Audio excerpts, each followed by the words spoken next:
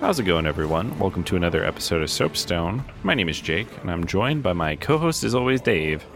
How's it going tonight, Dave? Yeah. That's pretty good. Yeah. There you go. Same. That's good. That you're on the same hype level as me. No, that's exaggerated. That's me trying to rise to your level of energy. Are you saying you're more laid back than me? Jake, look at the rings under my eye. I don't care how deep your voice is, all right? Look at the rings under my eyes that are just baked in. I mean, I literally have genetic rings under my eyes, though. Like, I have shadows under my eyes forever. I thank my grandfather for that. Do you? Well, no, he's dead. But lean in. The other one. Lean in. Let me look at you. I have bags under my eyes forever. I mean, I see them now. I'm not recalling, like, every time I've seen you, like, that facial feature he always has. Right. Well, I think that's normal. I think people kind of, I know at least guys. I'm not being sexist here. I just don't want to speak for other people's experiences. But amongst the friends that are guys that I've known, it's like once they know the person, they tend to not care about a lot of other things. Like if someone showed up in pajamas one day, I'd be like, that looks comfortable. That's it. Like my my curiosity has died and I just accept this as normal. But similar for like facial things or whatever. You just see people as people, which is, that's kind of nice. I will say I'm a little bit better than that. Like if you drastically change your hairstyle, I would notice and call that out. Or if you like had like a entirely new hoodie or something, I'd be like, is that new? But yeah, I get a lot of that. Just kind of like, that's just who they are. Guys don't follow up on that stuff. Like, is that a new shirt? You're like, oh, it's that person, right? Yeah. There's nothing that stands out to that extent. I will say that I am on the lower. I say this over and over again, but perception is a dump stat. I do not notice things. So part of this is just justifying my own behavior in reaction to others. I'll give other people some rope. They can say that they notice such things, but for me, I mean, like some people, I will say some people you can really, really tell when they're tired, right? They're just like, they look defeated. Yeah. They just pulled themselves out of a battlefield. But I think some of that is like a wear it on their sleeve type. Because like I've been on Discord and like somebody's like a little bit coffee or something, and I was like, or they just sound like a little bit stuffed up or congested. Everyone's like, oh my God, you must be sick. These are, sick indicators. Yeah. Whereas like you can just not have that, still feel like shit, and nobody would have.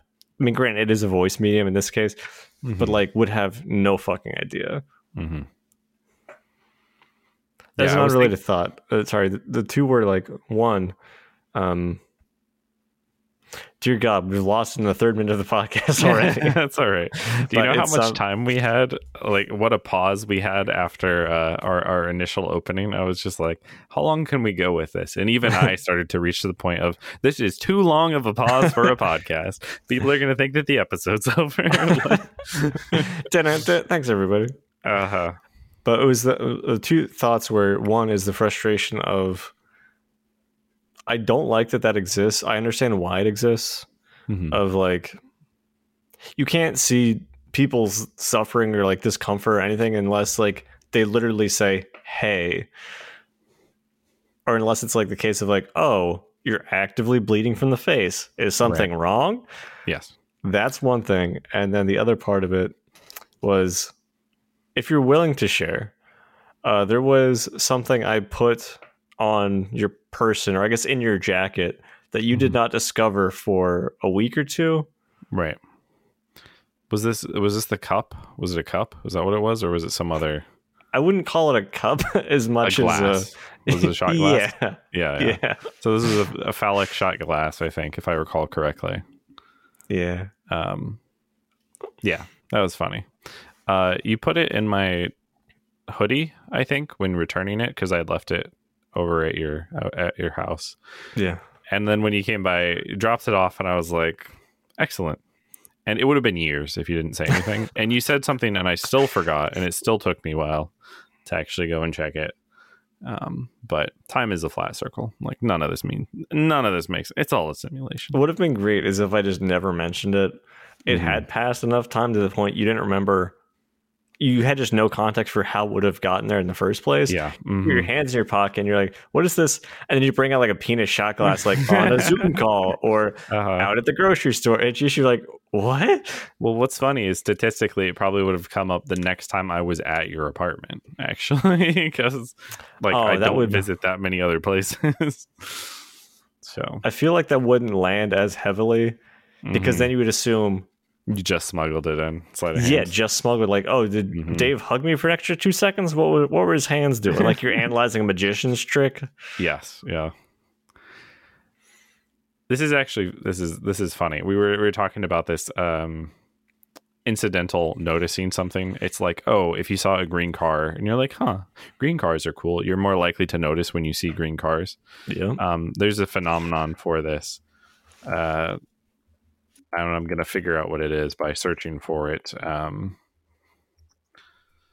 But just recently I saw on YouTube a clip from not Catch Me If You Can, because Catch Me If You Can is the one about counterfeiting money. I've heard the name of the movie. I could not tell you anything else. Yeah, but it's the one with the magicians. It's a bunch of like Hollywood magicians, and it's got some people nobody knows. I can't remember. No, people everybody knows. Can't remember the name of it. It's not a good movie, but I watched a clip of it, and now I realize that we're talking about sleight of hand, and this was not but a few moments ago that I actually saw this clip. Not while recording. Is it the one where like they're passing around a card while being investigated by security? Clip. Okay, yeah. Clip, yeah. I've seen that one clip, nothing else. Now You See Me is what it's called. Now You See Me. Okay. Yeah. So also a huge marketing mistake because the first movie was called Now You See Me and the second one was not called Now You Don't. Like I get why they had to say like Now You See Me too, but right? Like it's already campy. Yeah. I don't know. Make it the tagline at least. Now You See Me, Now You Don't. Boom. That would make more sense. Part of the Now You See Me series. If you just had Now You Don't, you'd be like, what? Anyone who hasn't seen the first movie is absolutely lost. It's like, hey, do you want to go see Now You Don't? You would assume that person fucked up a title. It's like, what? What movie do you want to go see? Yeah, that doesn't land very well. Do you want to go see Tomorrow Not Today? What? Yeah, or Edge of Tomorrow or something like that. It's all good. But the morning? or do you mean dusk? What do you mean? It is fake. It's fake. But that's it. That's a requisite amount of non-topic time. What do we want to talk about today? I was thinking an actual game title. Sure. Like it's like an actual game. Yakuza Like a Dragon. No, wait, we already did that one. That's no, but maybe it's. What do you mean no? We didn't do like. Oh yeah, we did. I hadn't played it. We did. See what happened when we had that. Whereas we're now completely deter from the episode. Mm-hmm. We had that episode with Dan. Yeah, and then Dan was the only one who played it at that time, right? Yeah, and then I played it, and then at some point in the future, you're going to play it. Yes. Maybe we should just do another episode with it. I don't know. Yeah. Frequency illusion is what it's called, or Bader-Meinhof phenomenon, frequency bias. I feel so sorry for anybody trying to follow along to us. I am really sorry. But I was thinking maybe as an alternate to that, we could talk about God of War, Ragnarok. Sure. Have you played that? I did play that after you left it at my house, which I make it sound like I play the games that you leave at my house, but this is more of an outlier than the rule. What's crazy, that was in his pocket right next to the peanut shot glass. Yeah. Still didn't notice. It's a full it was just the disc. It's very, very risky. But yeah, God of War Ragnarok. This is the the second game we've covered in the God of War series, and it's like 5, 6, I don't know. But the second one in the rebooted thingamajig. Yeah, I'd say similar to Doom. I feel no need or desire to go back and play or cover the older games. Well, we already did. You're talking about for old God of War. Old God of War and old Doom. Like, we're not playing Doom 1, 2, and 3. Yeah. Retro Ahoy has already done such a good job on the Doom series that I'm just going to recommend people check that out. His content's already better than ours anyways. But he's done stuff for Doom, so I can specifically say that. Friend of the show. What does your podcast talk about? They jump around a lot and usually promote other creators. Yeah. But I mean, like, what would we talk about for an old game like Doom? It would be very difficult because, like, it's not that those games are unfun, but they just don't really have the depth. I do think we could kind of cover God of War old games to a certain extent, but they're not like the new ones. Hot take. Speaking of the new one, what did you like about this one compared to, or actually even just going into it? Obviously, we played God of War 2017. Yeah. What were your expectations going into it? Were you expecting them to blow it up, be more of the same? Were you expecting good things from it going in? I feel like it was 2018, but I'm not 100% sure. So I'm good to go with 17 as well. I'm getting a head shake. Definitely 17. I haven't looked it up. Okay, that's fair. It's an educated guess. So I tried to go into it without like crazy high expectations, but unfortunately, when you play a game after it's been nominated for a lot of awards and won a lot of awards, it's kind of hard to completely divorce your expectations from that. But I don't know. I really enjoyed the previous God of War, obviously, and it kind of left off with this. Oh, also, full spoilers. If you like autoplayed to this, we're just gonna freaking talk about everything. That's your off ramp. See you guys. Come back. Whatever. But yeah, spoilers for Ragnarok. Ever since we got the teaser with like Thor showing up, I was like, I'm still in this, right? I'm still invested. It did feel kind of like a little bit of an intermission, but an intermission for like Lord of the Rings, where you could just leave in the middle and like go out and do something else for a week and then come back and be like, I am now ready to consume more content, right? Mm-hmm. And so I just wanted some minor improvements really on top of that. I didn't expect anything earth-shattering. I would say I was in a similar camp. And I felt like it kind of perfectly met those expectations. Because again, like, it was so much of it was the same as far as gameplay. It was what I remembered playing several years back, but they built upon it as far as some of the gameplay, story, etc. We'll get into more of that in a sec. Yeah. But it wasn't like coming back to it, I'm like, yes, this is why I like this. Not, it didn't feel foreign going back to it. Nice. They didn't do a genre shift. This isn't Halo Wars to Halo, right? It's not like, okay, now in this RTS, in this MOBA, you'll be playing as Kratos, the God of War, right? Like, remember to stay behind your creeps, Kratos. Like, they didn't do anything like that. It's very much, there's like a recap option in the menu to like catch up, and I didn't click it, but I appreciate when games do that, especially if it's been a couple years. I think I don't remember if I did or not. I feel like I must have, because they kind of shotgun through, or maybe watch on YouTube, the key points towards the end of the last game. Yeah, which is helpful for context because I forgot a lot of characters and what had happened specifically, and I just wanted the rough high level notes of here's what happened and why it's important. Like, cool. We don't need to go to every single specific and side quest and how it tied in, but just having the context of specifically who Freya is and why she's mad. That was a good thing. That's a big one. Yeah. Very early on in the game, Freya shows up and she's still actively trying to murder you. I'm like, right, I killed her son. Whoops. Yeah. My bad. Yeah, I think they do a pretty good job with that too, because I didn't watch the introduction, and it's been, as many years as I played the original God of War. Right. So I did feel like they kind of introduced the main plot hooks in such a way that you can kind of catch back up. You don't really have to watch the recap, but it's nice that it's there. And I think more games should do something like that, because it almost gives you like we were recently talking about Alan Wake, and Alan Wake actually literally does this to an extreme extent, where like between chapters it's like previously on Alan Wake, and then we'll like tell you what you just did, as though you set the game down like every half hour. You're like, okay, gotta go for a run.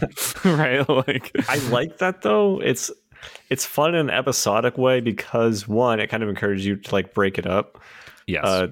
Two, they did it also in like Wolf Among Us, and I kind of like the, for something that's more weighted in a story fashion, that kind of like, hey, here's where the emphasis is on this stuff. Like, sure, maybe did some other things, but it's like, hey, just like these are the high level beats. Like, okay, cool. Next part. Yeah. It's fun to have like those gaming sessions versus like, I can't sit down and just, even for like a new game, like play it for 8 hours. When I was playing God of War Ragnarok in the other room, I had like, oh, this is my specific God of War time. I think I was also sick at the time because I remember drinking a fuck ton of tea. But I would sit there for like 2 hours or 2.5 hours exactly, and then like, okay, I'm done. And I'd be like, oh, I wonder what's going to happen next. And it was fun to kind of go to like the week by week. I didn't play it for a week at a time. It took me forever to beat. I was gonna say you're just conditioned by the anime release approach, where it's like you get one content drop every week, and so people can get used to, I think, just engaging in multiple content drops for all of these different things. But like, my natural inclination is just like, I'm gonna watch Ghost in the Shell this year, and that will happen over the course of a week, and then I'm done. That's anime. I've hit the quota. Do you feel? Because I feel like if I just binge it too much without having those things, and something again that's more story driven, or where the story actually matters, it is so easy for me to become lost in the weeds. Yeah, because everything just kind of blends together. If I don't have any like separation, I'm just like, oh, I'm on this main quest. I forget which side quests happened along the way, which ones are tied to what. Yeah. And it's just all like stuff happened. I think some games are worse for that than others. Taking this back to games for a second, because I definitely started to drift off into no man's land.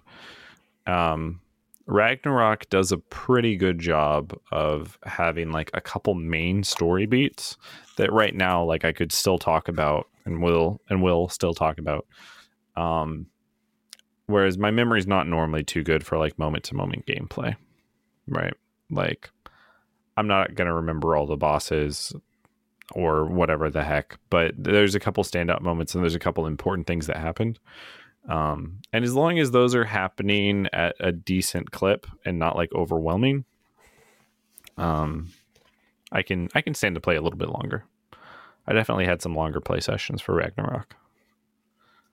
I mean, when we were grinding out the not the raiders, the barbarians, pirates, The berserkers. berserkers, yeah. Yeah. I knew it was a D&D class. Yes, that's not one of them, but yeah. I don't play D&D. Berserker is it's an archetype. See, I knew what I was doing, and I apologize for doing it. It was a bait. It was all a bait. It was a bait, yeah. Or Battle Rager actually is. I don't even know if Berserker is, but anyways, yeah, I didn't have too much of that issue. Ragnarok also has really good pacing. So it'll say like, here's your peak. Here's where like, oh, you started to drop off a little bit. We're doing a little bit too much talking, a little bit too much puzzle solving. Mm-hmm. Somebody just like punched you into a cutscene. And then that cutscene lasted like 4 seconds and now it's a boss fight or something like that. Which is pretty much the high point of the series for me. I really do enjoy the combat. Yeah, it feels really good. I found myself exploring a little bit more and actually trying to do more of the optional combat and puzzle challenges, usually because they were tied to some type of upgrade material. And I'm like, why does my guy suck? Yeah. P.S. It was me the whole time. I sucked. But that's not true. I'll defend you in this. The game does do not everything levels around you, like Skyrim approach, where true. There are a lot of fights out there that are specifically like, this guy has a skull on his health bar. You can try to fight him. He'll kill you in 2 hits. If you fail to parry 2 hits, you will die. Also, he has some true combos. So some of those are multi-hit. So good luck. Thumbs up. And parrying is always a mechanic that I forget exists. But in my head, like there was specifically the ice worm fight in Alfheim, in the Alfheim desert. Right. When I came across that, first off, I could not find the 3rd fucking pillar for the life of me. It was around the corner. But as I was learning how to do that, I was like, okay, I know what I'm doing wrong and where I'm fucking up. I just kept going back to it for a bit. Yeah. And I think I did that one for like half an hour. And I actually was severely under-leveled and under-skilled at that point. But it felt good to like keep going back into it and be like, okay, I know what to do and how like the fight flows and operates and how I was going to interact with like my special abilities and like when I was going to throw an axe versus switching to the whips, right? Chains, if you will. Like it does feel really good to do the combat. But I did notice several times, specifically in Alfheim, where I was definitely under-leveled and was getting my ass beat. And I needed to A, change up my strategy, or B, just come back. Yeah. I think that's one of the ones that has some of the berserker fights you can encounter early that Kratos is not at that level yet. Like your gear is not upgraded. I kind of brute forced my way through some of them, but yeah, I was treating it like a Sekiro boss. I was like, okay, slaps face between attempts. All right, got to true up here, calm down, think about what I did wrong in that last encounter, visualize, let's figure out, how we can do this better. And then like note by note, make the same mistakes over and over again for 2 hours. So there was a little bit of that, but I don't know. It's fun, and the resets, they're a little, if I were to just find like a thing to poke a gripe in, the resets are like a little bit longer than I like if I'm going to be like death zerging a boss fight. Yeah. But that is honestly a very minor thing. I've played Super Meat Boy. That's the problem. I played Super Meat Boy where you can hit a button and it's just like, you're at the beginning. Let's go. What does the Super Meat Boy have to load? The Meat Boy sprite? Okay, that's it. Yeah. Arguably a little bit harder to do in God of War. But I also there's an upgrade both this game had and the previous game, which is like the casual consumable is what I'm going to call it. So I used it all the time once I remembered. But if you die, you can press a button, and if your companion's with you, a companion is with you, they'll revive you. You can keep fighting. Yeah, I was trying some fights without it, and past a point I realized that I'm just not that good, and it helps a lot. Yeah, I didn't use that because I was taking valuable currency that I wanted for other things, so I just died a lot more than I probably needed to. It is the least valuable currency, I will interject, because it's just the hack silver. Yeah. You get so much of it throughout the course of the game that unless you're trying to upgrade like every piece of gear, and even if you are, you can actually farm it at certain points. If you're playing God of War, or you will play God of War and you're listening to this full spoilers thing, spend your silver on the revive item. It's okay. I enable you. I disable you with judgment, but nothing else beyond that. I really don't give a shit. It just wasn't for me. Yeah. I mean, also found. As I say, I found myself. Okay. If it makes you feel any better, I use the one with rage. The one that gives you like a full bar of rage instead of a ton of health. Oh, okay. Nice. Yeah. That's hardcore. I forget what I use my rage for, honestly. Oh no, my rage it became for healing, so it was just. That's but also I found what myself I used it getting for. into the same pattern of playstyle where I would cycle between my weapons and be like, "Is my R1 up? Is my R2 up?" And I was just like, chain special abilities, switch weapons, chain special abilities, use my other weapon. I just go through all of that. Then I look like, how much health do I have left? Well, gotta buy some time. And then I would like hit them normally with a stick, and then back off a little bit, and then do that again. And I beat the game, so fuck off. Yeah, that's fair. That's fair. And there are, to your credit, there are some pretty difficult main story bosses. The Berserker fights, obviously, more even difficult, but there are a couple that. Who are the guys who come up out of the ground who are like really pissed? They have 2 swords. Yeah, the Draugr.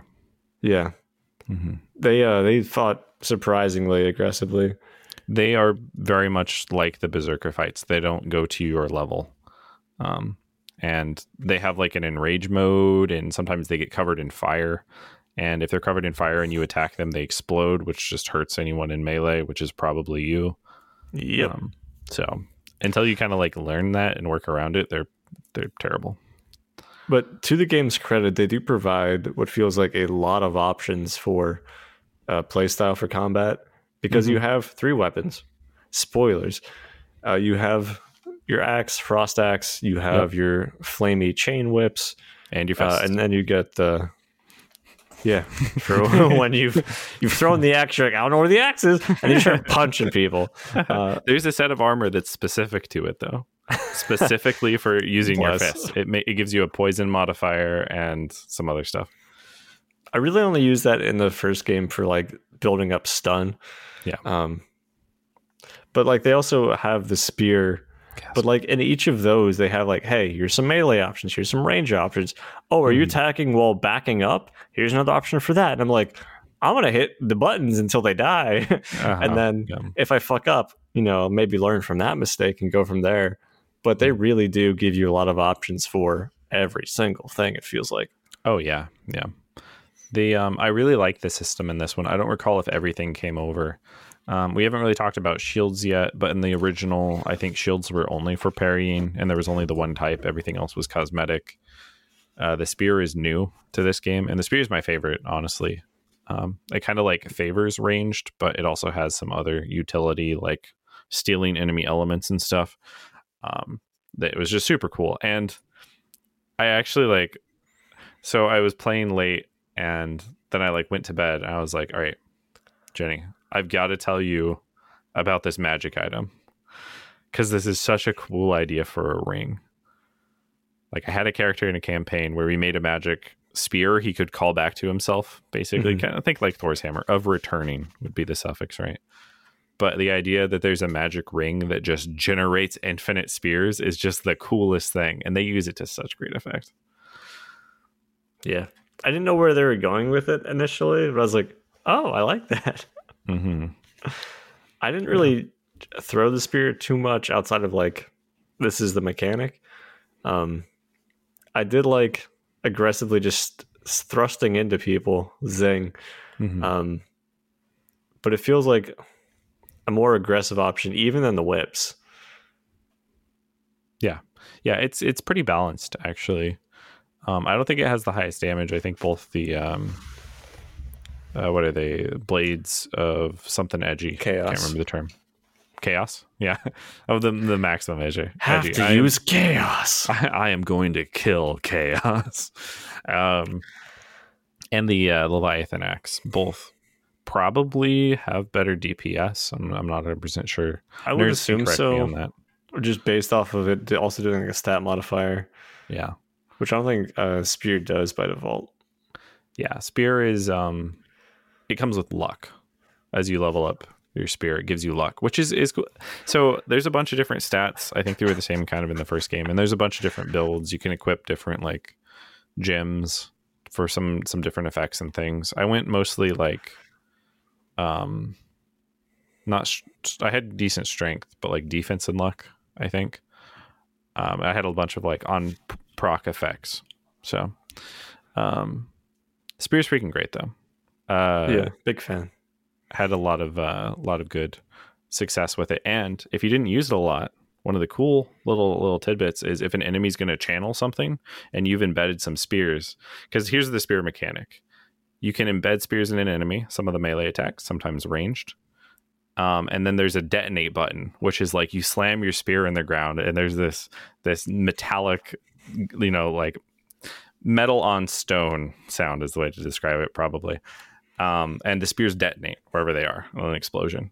That can interrupt enemies that are channeling an attack, including bosses. Oh. So, like those orb enemies that when you encountered in the desert, there's a particular thing where it'll become vulnerable, and you can put it in like a staggered state. But only if you attack it when it's in that vulnerable state. Throw a couple spears at it, just like attack it, just wait for it to go there, and then hit the button straight to stagger. It's great. There's strategy, tactics. Like I said, I didn't use any strategy, but that is good to know. How did you feel about the puzzle solving as far as optional stuff? I'm not huge into it. It probably. I don't really like puzzles. That's kind of the problem. So like they do something for pacing. I get that. Right? Maybe the game would be a little too much adrenaline if they took the puzzles out. But I don't think there was ever a time I came across one of the Nornir chests where you have to find symbols, and I was like, I am excited for what is about to happen. Correct. Yeah, it's usually like a lot of just like panning your camera looking for stuff. It feels almost kind of too slow of a change of pace. Or I'm going to throw my axe into this piece of purple and see where it bounces. Yes. And it'll give me the little peggle line for where it says it's going to go. Yeah, some of those, it felt like I really had to keep looking around and positioning to the exact spot. And then when you find out what it is, you're like, oh, okay. It doesn't feel rewarding in the same way. It just feels like you're doing like a mini scavenger hunt each time. It's like, all right, I've hidden 3 eggs. You're like, it's 2 a.m. Are we doing this? And you're like, yeah. And like the kid runs off. You're like, all right. Yeah. And some of them are timed. So like it'll be spinning. You have to like get all of them spinning at the same time with a Leviathan axe, or detonate them with the spear or something like that. Like there's different types, but this, as well as some of the other collectibles in the game, the ravens, there's Odin's ravens. Odin is a character in the game I'm sure we'll talk about. I just don't really like collectibles in games. Like, I don't know if any of them improve my experience versus I checked a side path and there was a chest and there was loot inside of it. They definitely pad out the time, but I don't care about that, and I would almost consider that a negative, right? So I did like figuring 1 or 2 out, but again, it's usually more of like oh, that's what you want me to do? Fine. Yeah. It feels more like you're... It just feels very begrudging, the whole thing. There's one that I didn't hate, or hate is a strong word, but I kind of liked was there was treasure hunt things where you would get like a picture of a location, and if you take a look at that picture, it'll be like for a specific area. You'll be like, I've seen that statue knocked over. I bet that's like, I know where that treasure is, and you can just run and pick it up. And the treasure actually isn't spawned into the world until you get the treasure map. And that's kind of cool. It's, it's a little bit Sea of Thieves, which is not a terrible thing. See, I was going to use the same example as a counterpoint, because I haven't played that much Sea of Thieves. So when I got a thing, I'm like, I don't know where the fuck this is. And then I'd put it away and keep playing. And at some point later, it's like, hey, you found the treasure. And I'd look at it and I'm like, oh, I guess it is the same place. Yeah. And then I would move on. It seemed very random to me, but I wasn't really looking out for that. Though I will say, scenery-wise, it is very pretty. Yeah. It looks great. I love the art design and the world there. I did not necessarily like traversing parts of the world where it gets into the, hey, you gotta put your hand in these handholds and scale a cliff. Yeah. And I'm like, oh, can I like drop down quickly? They're like, nah. Can I jump up quickly? Nah. Yeah. Okay. Now, to be fair, it is usually tied with story or like some dialogue where like 2 characters are talking. And it makes sense to like, hey, we don't want to interrupt this with action, so we'll give you a slower paced thing. But maybe you've already completed that area. You're just kind of looking around for a collectible or just exploring for a box to punch to get some hack silver. And then it's like, hey, this feels awkwardly slow. Yeah. I think, and I could be wrong, but I think some of those hid some in-level loading of assets. Anytime you were in a tunnel or something like that, yeah, I'm sure. Yeah. Because, I mean, the obvious one is Yggdrasil, the world tree, which you go back every time you load. And it was the same in the previous game. We just ran around in a straight line for like a thing. Like, oh, wait, there's the door. Yeah. It's kind of novel until you remember that it's literally Assassin's Creed. Yeah. Where it let you jump around in the simulation until it was time to load in. But they do some dialogue. You can practice your moveset if you want. Be like, oh yeah, I can dodge back and then throw my axe and it'll spin in a circle or whatever. But yeah, I have the same gripe, right? Like this is fitting into that nice bucket that's being full at this point of things that slowed down the pace of the game that I didn't particularly find moment by moment enjoyment in.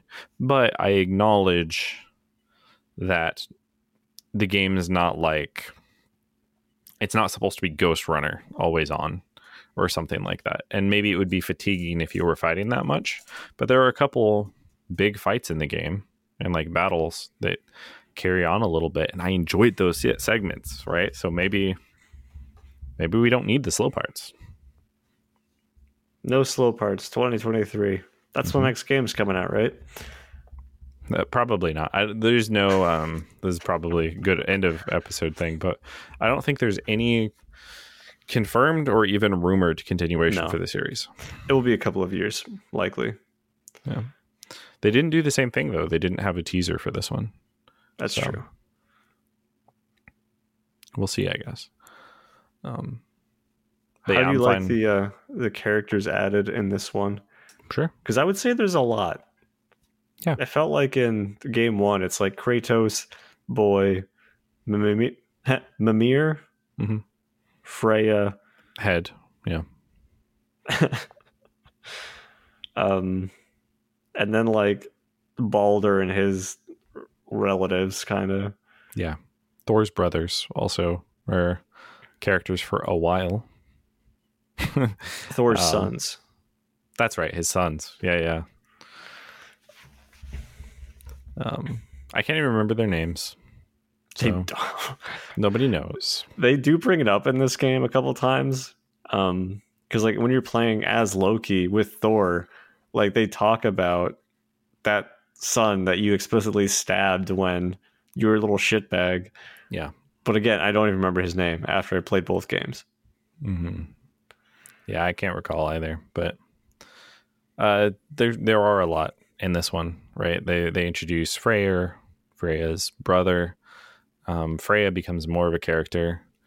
Atreus fills out his character arc like a lot more in this one, and that's actually a question I would ask, because there are playable segments here. So in the previous game, it was all Kratos all the time, 24/7. You'll only need the edge, etc., etc.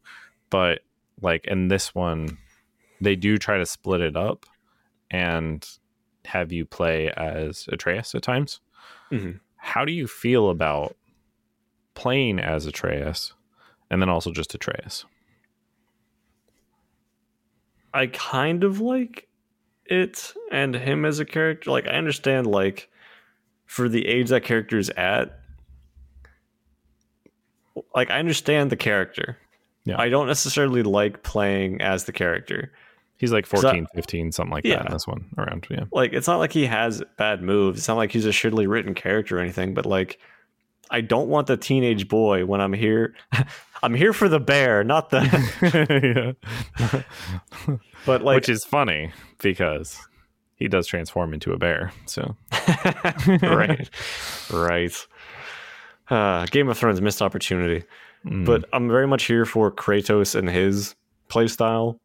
It's cool to have some ranged options as Atreus, of course. But the whole time it felt like I was waiting to catch back up with Kratos' storyline. Yeah. And what was going on overall. So like I didn't really care as much about like Atreus' backstory and the inclusion of, hey, all the giants are hiding in these pebbles, and there's a bunch of them, and that'll be for DLC later. And I'm like, okay. It just didn't grab me in the same way. Yeah. I mean, that's fair to say. I'm similarly inclined. I think he's mostly a plot device in the greater story. Even the playable segments. I mean, I can respect what he does as Loki, and like kind of not the most adept at it. This is not Marvel Loki. You know, this is he's still a boy becoming a man. Yes, he does not have advanced subterfuge skills at this point, but he does kind of get over on Asgard a bit, which is, you know, part of the plot is you know, Odin's the bad guy. Whoa. And he and the Asgardians are no, it's somebody else. Odin, yeah. And they're this big threat, and they've done all this terrible stuff to the realm, and but Odin seems willing to use Loki to assemble this mask and look into a tear that was created when Ymir, the first giant, obviously you guys would be familiar with this if you watched Attack on Titan, died. And so Loki's like getting some of this information, and it's not really clear how much work he's going to do with Odin. And so there's a little bit of ambiguity for his playable sections, but ultimately he's homeboy. So yeah, but I mean, at the point where it initially starts to happen, until like a point much later in the game, towards the end of the game, you are very unsure about, I wouldn't say Atreus' allegiance, but you don't understand the full scope of everybody's intentions. And you feel like you might be helping out the bad guys. Oh yeah, that's the vibe you have the entire time, and it doesn't feel good. Yeah. It is cool to see like the other side of things. Like you actually get to see Asgard. You get to see like the people there and how they interact with each other, and the effect of, you know, you murdering some of their family. Like it actually tells more of a story, and it humanizes a lot of characters. Which I thought was a nice touch from a storytelling perspective, instead of how they did for Last of Us 2, where it's like, hey, how do we get them to care about these other people? Right. Kick the dog. Always kick the dog. Right. Like it's the one plot device. Oh no, James! While you were describing that, I just imagined it's like a Maury episode, but it's like Odin, and he's like, bring out Sif and bring out Atreus. And then the crowd just like, oh. Yeah, it is a little bit like that though. Yeah. They're like conflicting motivations for sure for a lot of those characters. And it does have a bit of a happy twist. I don't know. Am I disappointed that the I feel ending... like you jumped plot wise to something I want to talk about. Sure, let's jump back. Tear. Sure. I teared up at many points in the story, particularly that 2 hours of attempts on that berserker. But yeah, Tyr is a guy. He's prophesized to lead a revolt against Odin and like take them down, start Ragnarok, etc. So like early on in the game, you help Tyr out by freeing him from prison, and then just kind of like hanging out the dwarf house with y'all. And like you're essentially assembling the team slowly. Like, yes, you're on board with Freya now. You guys are no longer enemies. You get Freyr as well, who like, okay, I don't know too much about that side character, but they exist. Yeah. Tyr's also the Norse god of war. We should interject. So when they were both in the same room, I was just like, if they touch, is this like an antimatter thing, where it's like, I don't know. But like, just a cool character overall, and I was invested about like, where's this gonna go? Yeah, because Tyr's a pacifist. That's the important thing. I really want to bring up the red versus blue joke from like 14 years ago. I'm sure that's still very popular media, and everyone except me will probably get it. Well, it's just at the time, the joke was the one character misunderstands a pacifist, and they're like, "Why are you calling him a pussy fest?" Gotcha. No, he doesn't want to fight people. Yeah, so you call him anyway. But like everything with Tyr's storyline was interesting to me, and then Tyr just fucking stabs Brock. And he's like, "Yo, I've been Odin the whole time." Venezuela's play in the background. And it felt like a really cool reveal because I did not know. Yeah. They technically do leave some breadcrumbs. If you go and look back, you can then say, "Oh, I guess that would make sense." But you're not looking at it in the context of, "Is this Odin?" Yeah. You're just like, "This is gameplay. I've freed a character. I'm building the dream team." So the whole time you're doing everything as Kratos or Atreus. Like Odin has knowledge of everything that's happening because he's hanging out with you guys. Just he's already soaking up the information. Odin's coming from inside the house. Yeah, and it felt like a cool reveal, cool drop. Yeah. Because like the whole time, like everyone says like Odin's like a shifty motherfucker and you shouldn't trust him. But they always depict him in game as like seemingly a pretty reasonable person for every single interaction you have. Yes. Yeah. I mean, yeah, kind of.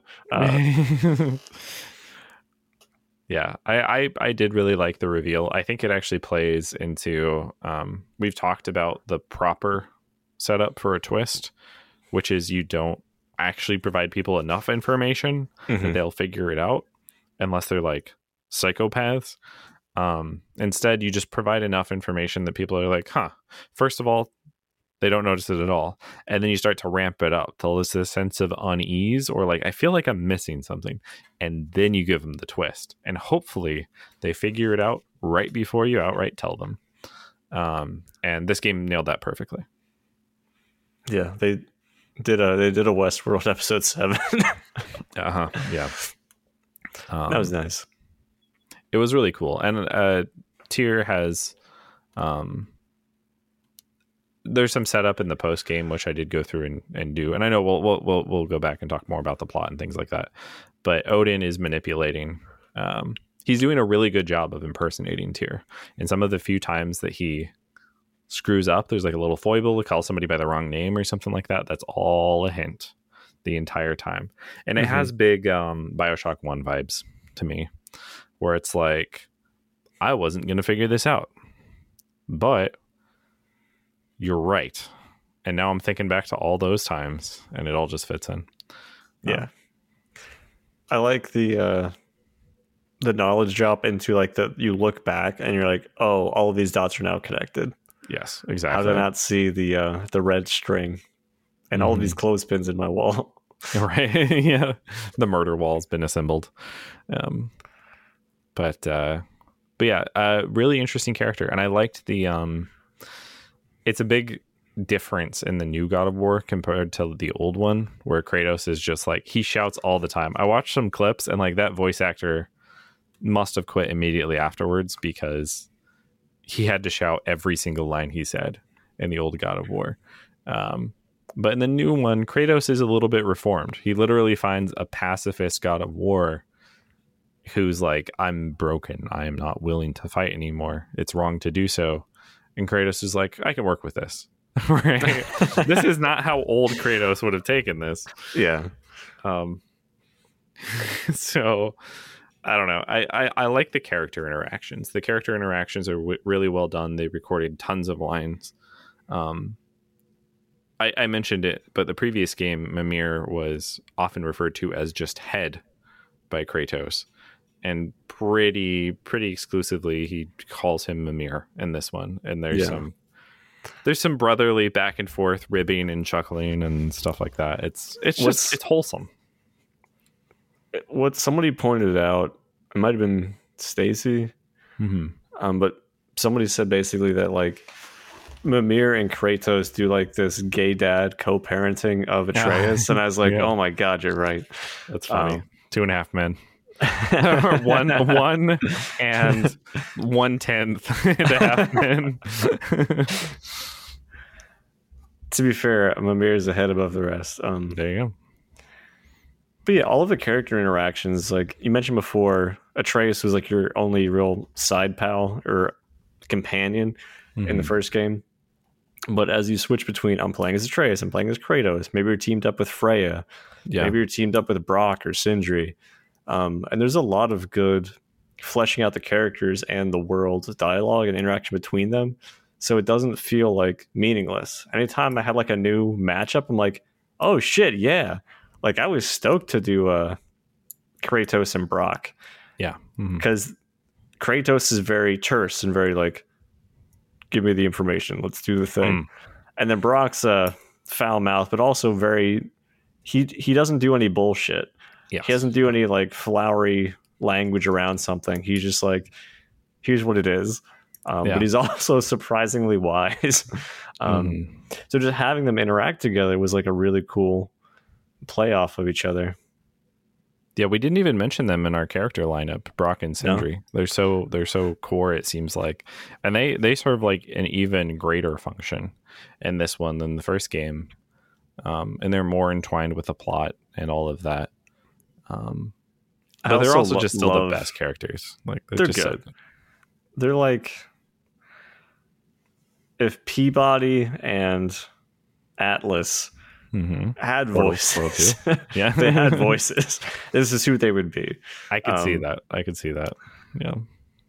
But yeah, they're solid characters. And it makes it all the more impactful, like when Brock dies, because like he's dead, and then it fucks up with Sindri because he's partially responsible for like, I shouldn't say partially, he is responsible for Brock not being able to come back to life again. Yeah, because he lost that key part of his soul. But I like Dark Sindri, who's just like rules of nature. Well, Sindri's like always like super timid, like he doesn't like things being dirty. He's very like, you know, one of those. He's a Peabody, if you will. Yes, yeah, he's a Peabody. Yeah. And then when Brock dies, he's just he abandons everything. He's like, I don't care about any of that stuff because it doesn't matter. Yeah, because I've lost Brock, so like there is no point to anything. And like at the end of the game, after you defeat Odin, and then you put his soul in a pebble, and you're like, what should we do? Do we have the right to, you know, really decide if somebody lives or dies? And then Sindri just comes up and just fucking crushes it. Yeah, just crushes it with a fucking hammer, and he looks so angry all the time.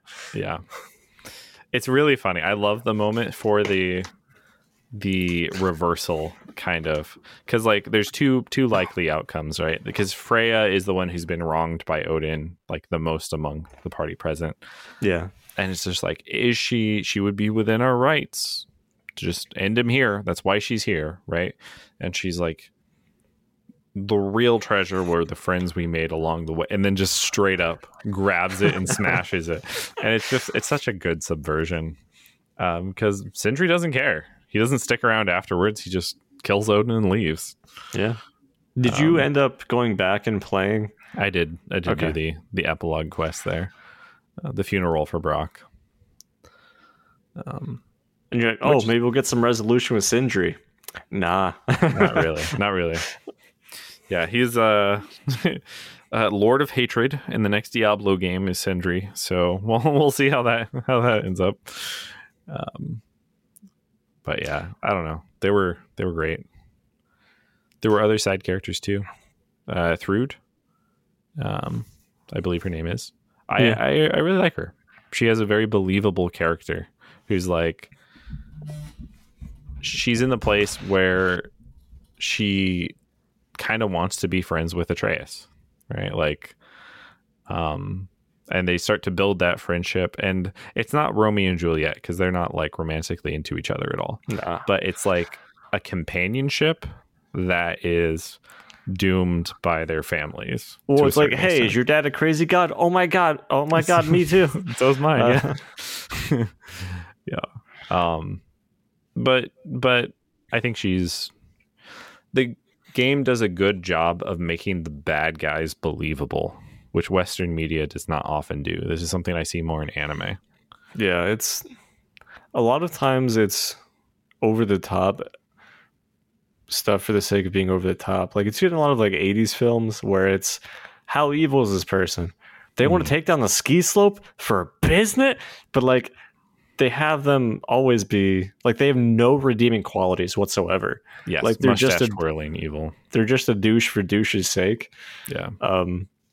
And it sucks from a writing standpoint because like I understand sometimes you're like, oh, we just need an antagonist and that's the role that they will fill. Cool. But for me, it's always more interesting. This is a point you've always brought up every time we've brought up storytelling or anything. Everybody is a hero in their own mind. Yeah. So it makes sense to apply that to the villain or the antagonist character of what are their actual motivations. And for a lot of good stories, now I'm going to shoot myself in the foot by using a bad example of Fate's Stay Night.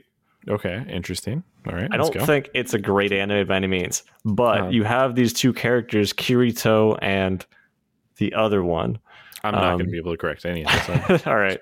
I watched this once a decade ago. Yeah, it's not worth going back. But like you understand both characters' motivations. Yeah. They're on opposing sides for where they land, but you understand where both are coming from. And that is helpful because like again, like put in that character's shoes and given like these events happen to them that they would have this outlook on life, you're like, no, that actually makes sense. Right. Even if you don't like them, even if you don't want them to win, you can at least empathize with them or sympathize with them to a degree to say, I understand where you're coming from. I understand why the character would do that. Instead of just they're on screen, everybody's boos and throws popcorn. You're like, the Grinch is on. They're the worst. Yeah. Cool. Like Robbie Rotten. Yeah. Slip and fall on a banana peel. Yeah, I think this game nails it too, right? Like looking at the characters, the protagonist and the antagonist for each of them, I think by the end of the game, you can answer the question of what do they want or what did they want? Yeah. And that is the key. That is the core that you build a character around, be them a hero, a villain. That is just their means that branches out of what they want, right? Like Thor wants a family, but he also wants acceptance. And Odin is not ever going to give that to him. Like Thrud wants a family. Sif wants a family. There's a lot of you're going to see a lot of family themes in this game as you play through. It's subtle, but you can barely pick them out. Atreus wants meaning. He wants to find out what his purpose is. He also kind of wants a family. Freya is like she wants her brother, and she wants revenge. But she kind of like through her dialogue, you get more of a glimpse that she's like deeply attached to her world, and being stranded in Midgard for so long kind of separated her from this piece. Vanaheim is her realm. And like Kratos is just, he wants what's best for his son. Full stop, to any means necessary. The villains are the same. Even the ones like Odin. I love Odin as a character, by the way, because like every scene that he's in there, he's just like old man with a cane. But he gets energized when he's looking about these secrets of the universe, and he doesn't lie about that. That is actually what he wants. The thing that he hides is that nothing else matters to him. Yeah, everything else is really, I don't want to say a means to an end, but like they exist as other variables pretty much. Because like one of the big turning points obviously is at the end where Thor's like, hey guys, maybe we shouldn't, and then Odin just stabs him immediately, like without question, and he's like, I'm sorry that it came to this, or I'm sorry this had to happen. But he wasn't sorry that he killed his son. He's like, you're in the way now. Yes. Yeah. You're a hindrance, not a benefit. Exactly. You're against me. You're not with me. That's all that matters. Yeah. Family doesn't mean anything. It's not like he turned on a dime. Like, I don't think he actually ever really cared about his son or the rest of his family. Yeah. It's very much like how can they serve me for my overall goal or scheme? Yeah.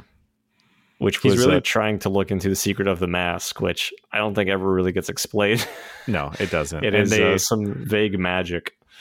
they very explicitly close the door on it too, right? They're just like, in goes the mask, and the portal's finally closed. We'll never know, which is fine. I mean, to be fair, we all know what happens when you put on the mask. It's true. You become Jim Carrey. Yeah. Because here's the thing. That mask is actually Loki's mask. Okay. Like in the movie, The Mask, that is the origin of the mask. It is Loki's mask. It was a wooden mask. Mm-hmm. In the Jim Carrey movie, too, it was very similar, wasn't it? Yeah. Uh-oh. Oh, no. It's all connected, baby. It's all connected. Yeah. I think that's the strength, though. Like, if you're going to play this game and you've listened to this and you didn't have any interest in it, but you're interested now, I recommend it for the gameplay. I recommend it for the story. The first one's the same. But I mean, they did ramp things up, I think, in the second one. Yeah. Coming out of here, I was like, Fallout did this thing where there's this like the splash screens where it tells you how each faction had their ending. And it's like, and the Brotherhood of Steel were wiped out in the wasteland because some crazy guy with a plasma rifle showed up one day and went to town. And that's kind of the vibe I get for each of these characters. There's even like the epilogue sequence where you're walking through and talking to them, where it's just like, it is their character cut mid credits, with them kind of stopping back in to say like, how's it going, champ? You know, like, I am Kratos, the god of war, and they're like,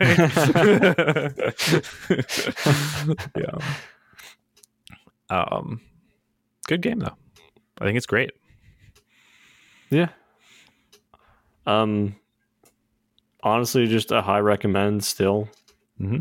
There's one or two, I think, minor missteps for like things to me just seem unrelated for like a section of story here or there, or just maybe I didn't understand part of an interaction. Had very minor bugs in the way of like a companion not following correctly. Or the one time I mentioned, I think that one event didn't trigger. I just had to relaunch my game. Mm-hmm. But that's really it. I had audio issues, but I'm playing on PS4. I don't know if that was the same for PS5. If you had similar issues where it sounds kind of like tinny or machiney in the background, you can play around with it and move more of the dialogue into like the center channel. And that fixed it up for me. I did have to sacrifice some of that surround sound detection of where dialogue was coming from, but it didn't matter. So you're going to ruin the main theme when that kicks in. Yeah. Mm-hmm. Just go straight into the Halo theme. Yeah. Well, I don't know the other notes after that. I know it's like deep humming. There is some humming. Yeah, but I recommend it. As is often the case. I mean, this is an expensive game, but if you have any interest in playing it, Dave left his copy at my house, so just reach out to me. We want to get this across state lines and see how far to the West Coast we can make it, boys. Let's ship it around. So the Brotherhood of the Traveling God of War CD or DVD. It'll be like the one hug bot that made it down to Philadelphia. Oh yeah, and that's where it will die. It did die in an alleyway in Philly. So that's just life. I don't know if that was a hug bot or if it was just traveling, but I know it was beat to death in an alleyway in Philly. That's the only thing I remember. But I hope you guys aren't beat to death in an alleyway in Philly. That's my desire for this year. If you guys have ideas for new episodes, different games we could cover, maybe games that we could pretend that we covered but we don't actually play, you can send those into soapstonepodcast@gmail.com, or you can join the discussion on Facebook, owned by the Meta Corporation, at facebook.com/soapstonepodcast. As always, we'll see you in the next one.